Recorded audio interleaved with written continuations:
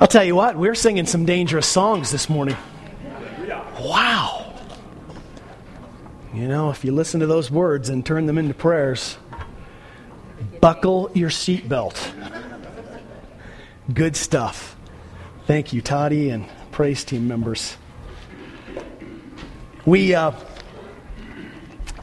and I, we get a letter from New Tribes Missions, every couple of months.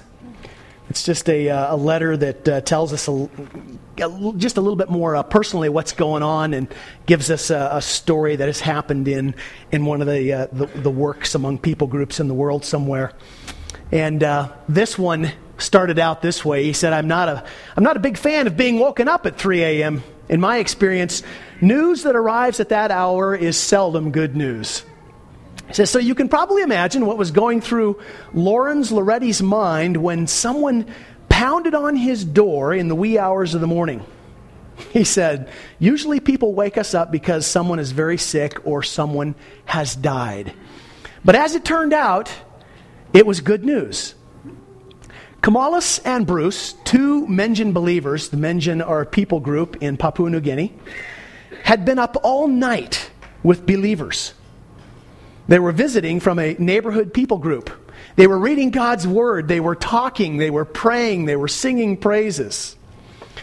Now Francis, another man who had opposed the gospel, showed up asking to know Jesus. And he told them that he had seen the difference in the believers' lives, and he was especially challenged by what he saw. Kamalis and Bruce explained the gospel to him, and Francis put his faith in Jesus. The two Mengens were so excited that they had to wake up Lawrence. Did you hear that statement? Francis, who had opposed the gospel, showed up asking about Jesus because he had seen the difference in believers' lives. Now that is fascinating to me.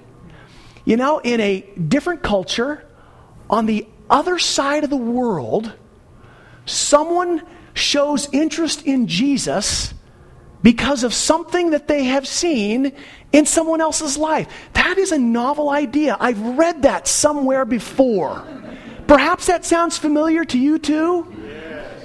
You know, it's that fruit-bearing thing that we are talking about.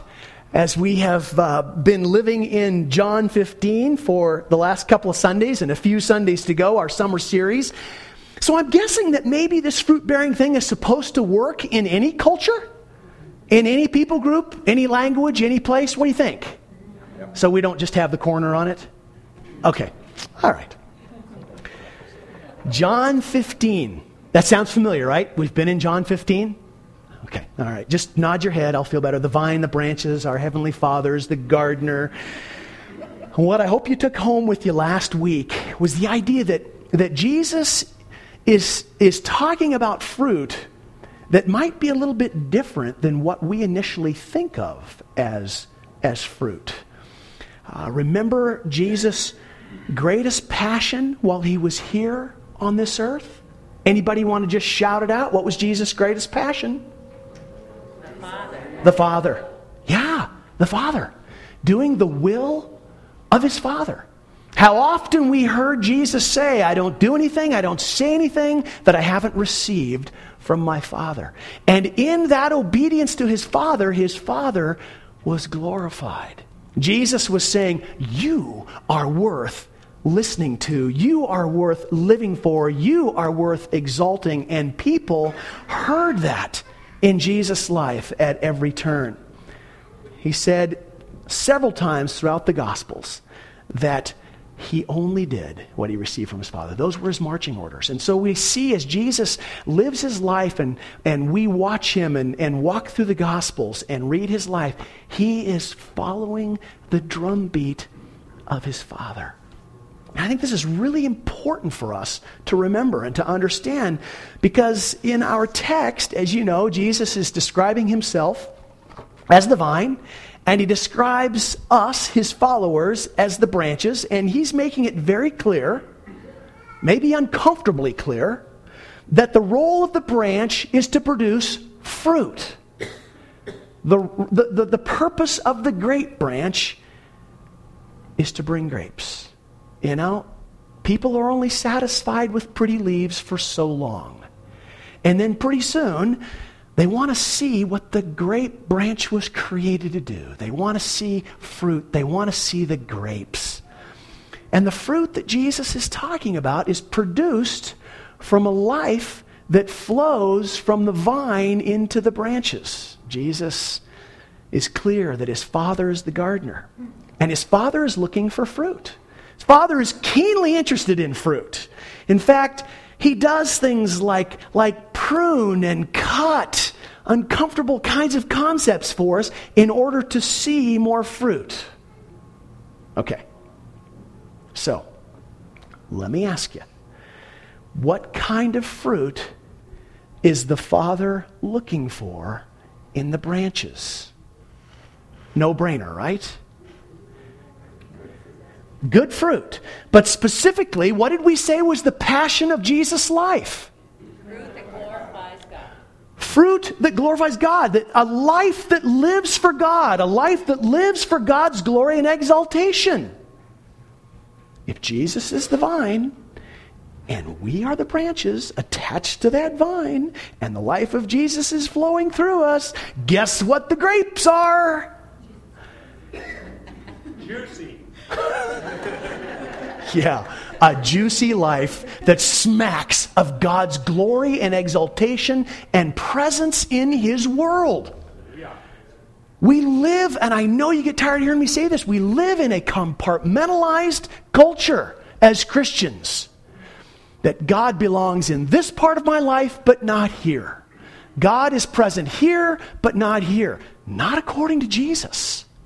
Jesus is saying that when the branches are plugged into the vine, the life of the vine flows through them, and they bear fruit that is consistent with the life that is flowing into them.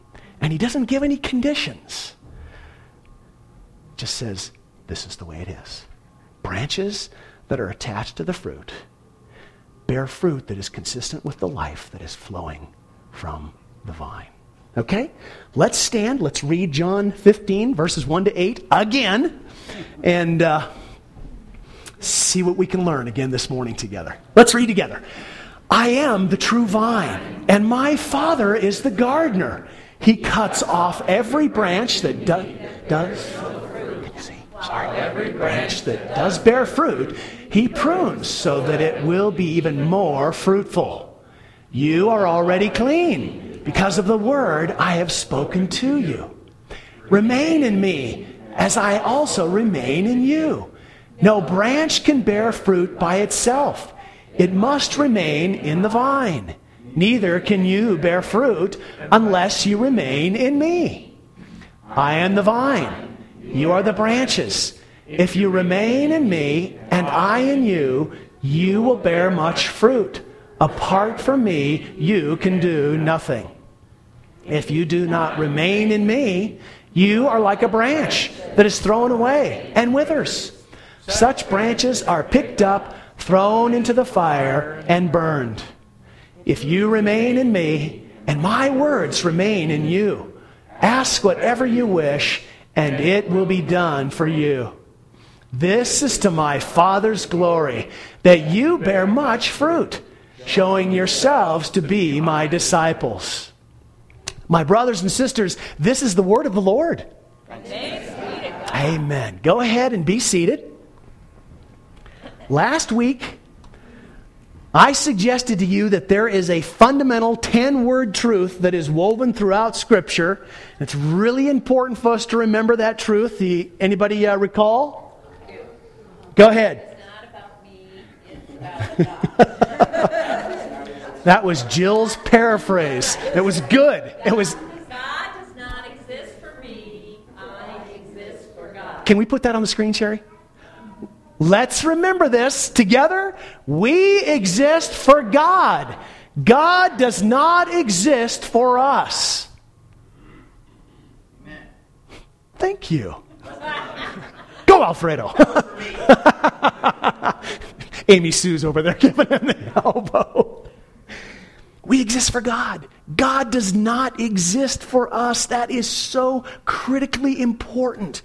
So, with that statement on the screen and in your mind, I want you to turn to a neighbor or two for just a moment and ask them, how does that truth, that foundational, what I think is non-negotiable truth, how does that help us understand Jesus' teaching in these verses that we've read about the gardener, his father the gardener, the father cutting and pruning and throwing away branches according to whether or not they produce fruit? See what your neighbor thinks. How does our understanding of we exist for God, God does not exist for us, shed light on these words that we read? How do we make sense of that? Go ahead, ask your neighbor, see what they think.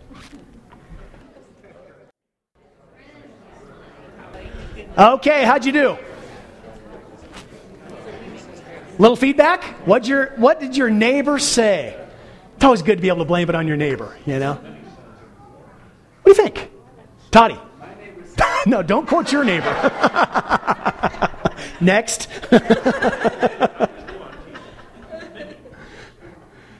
What do you think? Does it help us understand that the pruning and the cutting activity of the gardener? How so? Someone? Don't all speak at once. Jill? Talked about the fact that all the rotten things that need to be pruned out of us are slowly but surely being pruned by God in our lives. Okay. And those get thrown in the fire. And hopefully good branches and good leaves and good stuff and good fruit grows out of it by the power of the Holy Spirit in us. Can't do it ourselves. Okay. We have to keep tact. Good. The rotten things you were talking about, does that just apply to you? That is what I do. It's not Great. I am so relieved. Alfredo? I think I'm the kind of piece of vegetation that I resist the gardener. Yeah. And I feel like if he pruned me, even just one thing for me, I'll die. I really think that's what I think sometimes. Oh no, I don't want to let go of this one thing. No, not this little leaf. I like that. Yeah. Yeah. I resist. Which is kind of ironic, isn't it? I mean, we all do that. We can relate. But, well, twice in my life.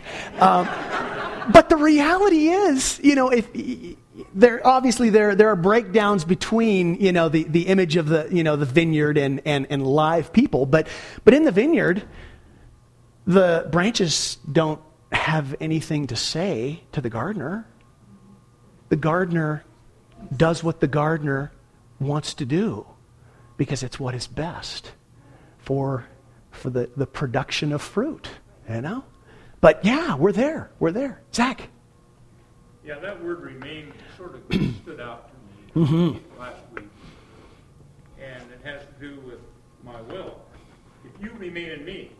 Now he's talking about pruning, that's one thing. Yep. Then he comes along and says, if there's a branch that hasn't remained in me and it's dead, it's thrown into the fire. Exactly. So I think there's a difference between the pruning of me, if I remain in him, Okay, good. and me not remaining in him, dying and being thrown into the fire. Yes. I think there's something we don't want to miss. I think there is. You're right. We'll get at that. Rick? I think that I feel a lot. God has a plan, Yeah. and I think in that pruning and preparing us, it's to accomplish that plan, not some plan that we bring up, but His plan, His will. And I think in the process, it's so voluminous. We're only a little part of it, And so I see this. I see God when we remain in Him. He gives us snippets and insights of how vast that plan is. Yeah. How incomprehensible. Yes. Little snippets, but by remaining in Him, we see parts of that. And that glance is, wow, how big this is. We have no idea how big it is, but we see it. We go, Yeah. this is huge. But I think when we remain in Him, He accomplishes His plan through us. And isn't it all about, so often, Rick, trust? Trust, to say, God has a plan and I trust. Ooh. I'm giving up control. which I I desperately want. I want to be able to alone. He wants to be getting any Great Springs, whatever. Yeah. And we have that trust is Yeah. surrender. It is. Big time. Doug, you were going to make a comment. For me, I'm kind of a big picture guy. Okay. And maybe this doesn't make sense to anyone else, but we're growing some tomatoes, and I'm not growing the tomatoes for their benefit. Bingo!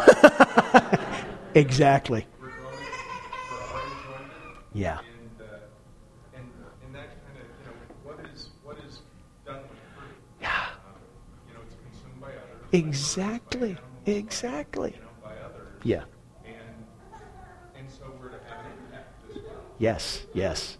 So the Right branch on. by itself, it's of little value unless it's producing, and if it is producing, Yeah. it's producing something to benefit other than the branch. Yes, precisely. And with that, we can all go home. No. But I think you're absolutely right. And it's almost a ludicrous image to think in terms of the fruit bearing fruit for itself. The branch bearing fruit for itself. No, it's for the gardener. It's his vineyard, it's his fruit. What's the fruit he's looking for, Paul? But it really helps me understand what God means when He's working for my good. Yes. I usually think of, when Yes. He's working for the good. Mm-hmm. Well, that my comfort is involved, Mm-hmm. my honor. Right. And Right. My good is to be what I was created to be. Yeah. Instrument to honor God. Yes. So good. So good. Lee? I think it has to do with our incorrect perception of reality. Okay.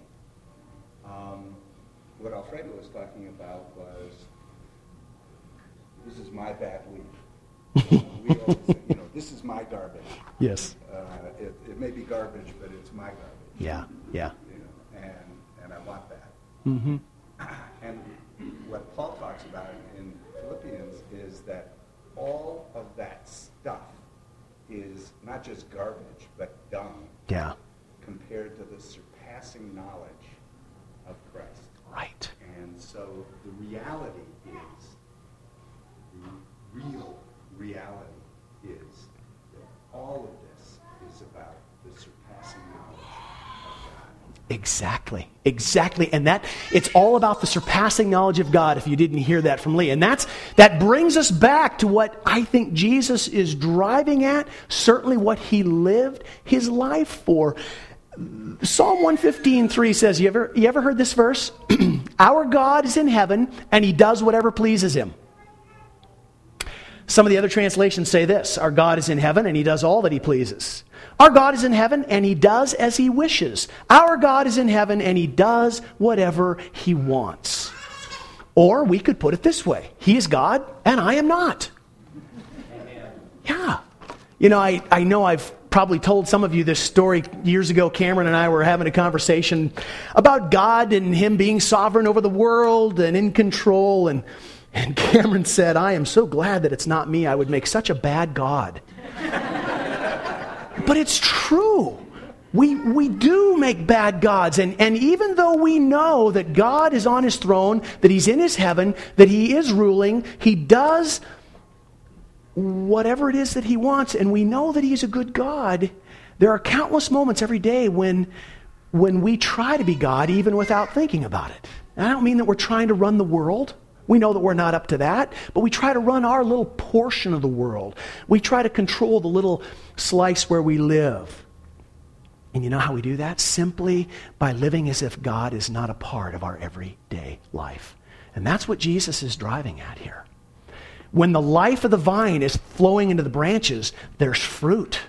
And when it's a grape branch, the fruit is grapes. The life of the vine flows into the branch, and it is there. It is there all the time.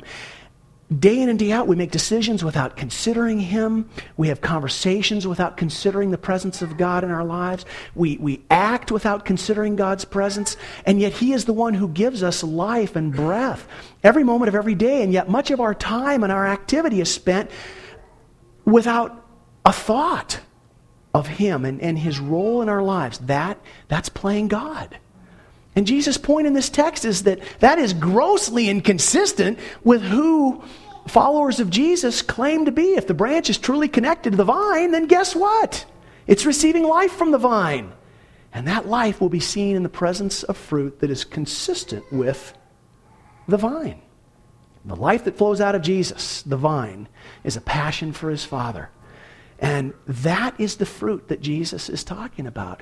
Do we as branches produce in our lives? Is it seen? Is it evidenced? Is it experienced by others? A passion for God.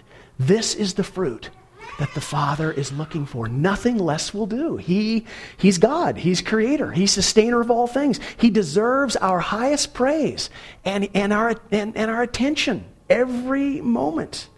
And if the fruit does not exist, then the Father goes to work on the branch. It seems to me this is the bottom line of the Christian life. It's, as I said last week, it's not about the list of things that we do or don't do. It's not about our good deeds. It's not about avoidance of bad deeds. It's about our hearts. It's about our obsession. Who are we obsessed with? Who or what does our heart love the most? If it is not God, then my brothers and sisters, we are idolaters. Amen. In every sense of the word. If our obsession is God, then the fruit of our lives will demonstrate that, because the life of Jesus will be flowing through us. Jesus was absolutely smitten with his Father. Absolutely taken with his Father. He loved and adored his Father. And out of his life flowed the fruit of exaltation for his Father. Above all else, he did a lot of wonderful things, but everything that he did was to bring attention to the character and the nature and the goodness of his Father. So the $10,000 question for us is, how do we get there? Okay, you're there. How do I get there? So that's where we're going. How do we bear the fruit of passion and love for God? Here's the simple answer. We can't. It is, as Jill mentioned earlier, it's the work of the Holy Spirit in our lives, cultivating it. But I think there is something that we can do that puts us in a good place, puts us in a location where, if I can say it this way, we're trying to stack the odds in our favor. You know, how do we put ourselves in a place where we are obviously surrendering to the work of the Spirit? In a simple phrase, it's this: start and end with Jesus. I know that's deeply profound. Start and end with Jesus. Here's the reality. We hear the psalmist say, our God is in heaven and does whatever he wants. And there is something that sometimes, if we're honest, catches in our hearts. Sort of around some of the shadowy edges of our hearts, there are questions like, well, is that fair that God gets to do whatever he wants? Well, yeah, he's God. But he tells me that I can't do whatever I want. That's because he's God. You know, is he trustworthy? Can I have confidence in his character? I mean, let's be honest. Sometimes there are images and revelations of God in the Old Testament that just kind of tug at my heart and make me wrestle a little bit. In his book entitled Is God a Moral Monster?, Paul Copan recalls the put down of God by Richard Dawkins, who claimed that God breaks into a monumental rage whenever his chosen people flirted with a rival God. Oprah Winfrey saying that she was turned off to Christians when she heard a preacher affirm that God is jealous. Bill Maher has said a similar thing, that being jealous about other gods is just not moral. These kinds of questions are not unique to those outside of the church. Those within the church wrestle with those questions.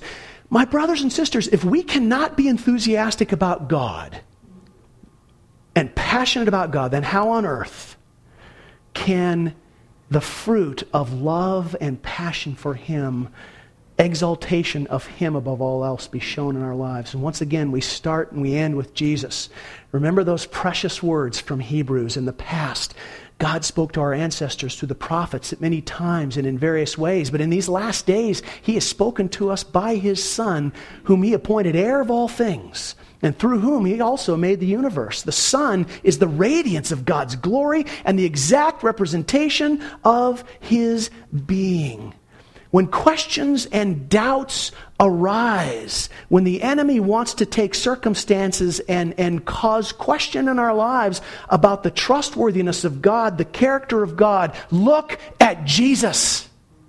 Look at Jesus. Again and again and again. Start with Jesus and end with Jesus, who the writer of Hebrews says is the radiance of God's glory and the exact representation of His being.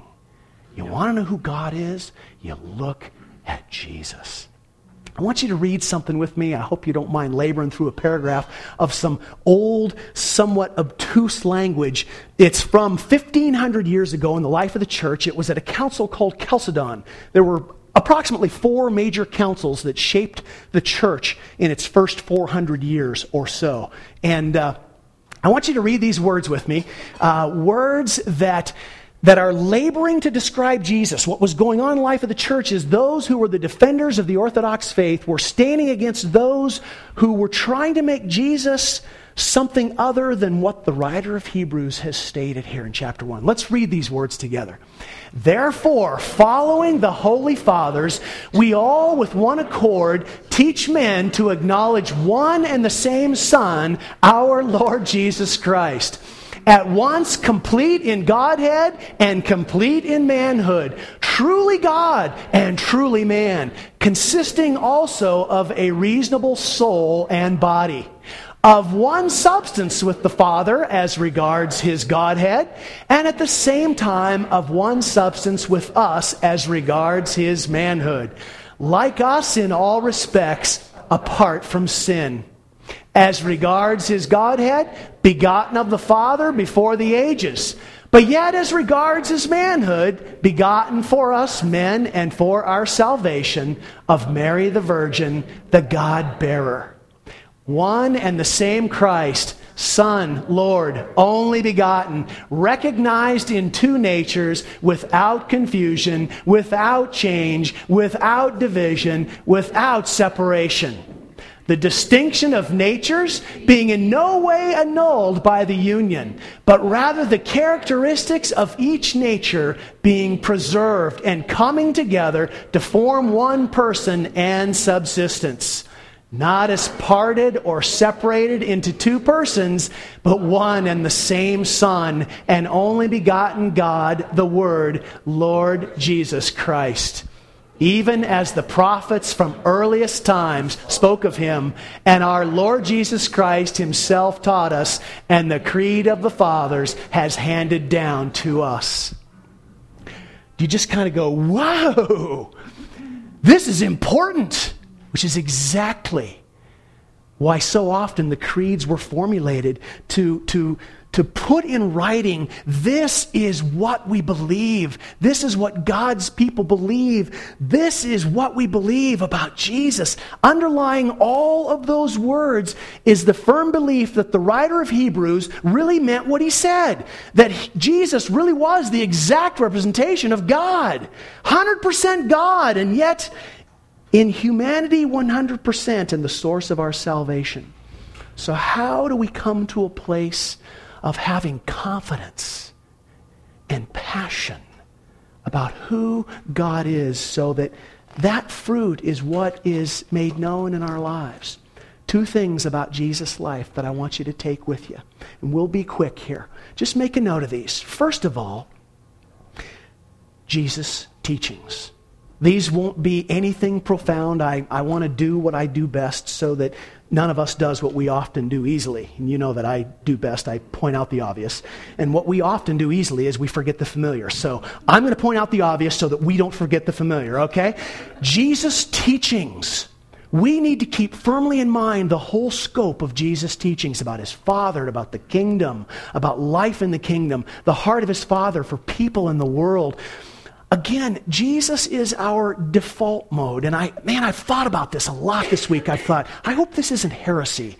I don't think it is. You know, I go back to these creeds and I go back to the faith that has been formulated through the ages. Jesus is our default mode. If the writer of Hebrews is correct about who Jesus is, and 2,000 years of Orthodox Christian belief stands on that, then we can let the revelation of God in Jesus Christ trump some of those images that we sometimes struggle with or wrestle with concerning the nature of God. I didn't say throw them out. I didn't say they're not important. It is all God's Word. But when there are times when we struggle with some of the images and some of the revelations, some of the stories, come back to Jesus again and again and again, because the writer of Hebrews says, you want to know who God is? Jesus is the clearest representation of His being. Again, I hope that's not heretical. But if we only make Jesus good for our salvation, then we will continue to live the kind of lives that we often do. You know, heaven is something that is secure, and it'll happen someday, but following Jesus really has no impact upon our daily lives. I hope that doesn't sound harsh. That's why we've got to come back to Jesus again and again and again. Know Jesus, read Jesus, learn Jesus, memorize Jesus. It impacts our understanding of who God is, which ultimately will flow out of our lives. You know, if you're up for an assignment, you could read all 4 Gospels this week, 79 chapters in 6 days. That is 13 chapters per day, 6.5 in the morning, 6.5 at night. Of course, if you wanted to start today, then it's less each day. But imagine, if you read through all 4 Gospels this week, what a dose of Jesus that would be. Right. Thus the point. Okay, note the references that Jesus makes to His Father, how He describes His Father, the qualities and the character. We got to go back to Jesus. We got to remember Jesus, His teachings, His life, the stories, the characterizations that He makes of God. And then second, we need to remember His mission. And I know this is a no-brainer, but tell me, why is it that Jesus came to earth? To seek and save the lost. Again and again, the Scripture gives us a revelation of God who loved the world and lost people. So much so that He was willing to sacrifice His own dear Son for their salvation. What's the first verse that most of us heard when we were children in Sunday school and probably memorized? Yes, Monica, John 3:16. For God so loved the world. Now, think back to those words of the psalmist. Our God is in heaven and does whatever He wants. Guess what? He didn't have to love the world, but He does.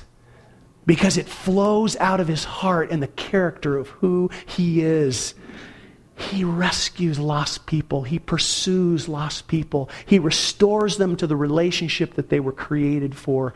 He adopts them into His family. That's the God that Jesus was excited about. That's our God. That's our Father. Remember Ephesians 2, those ominous words.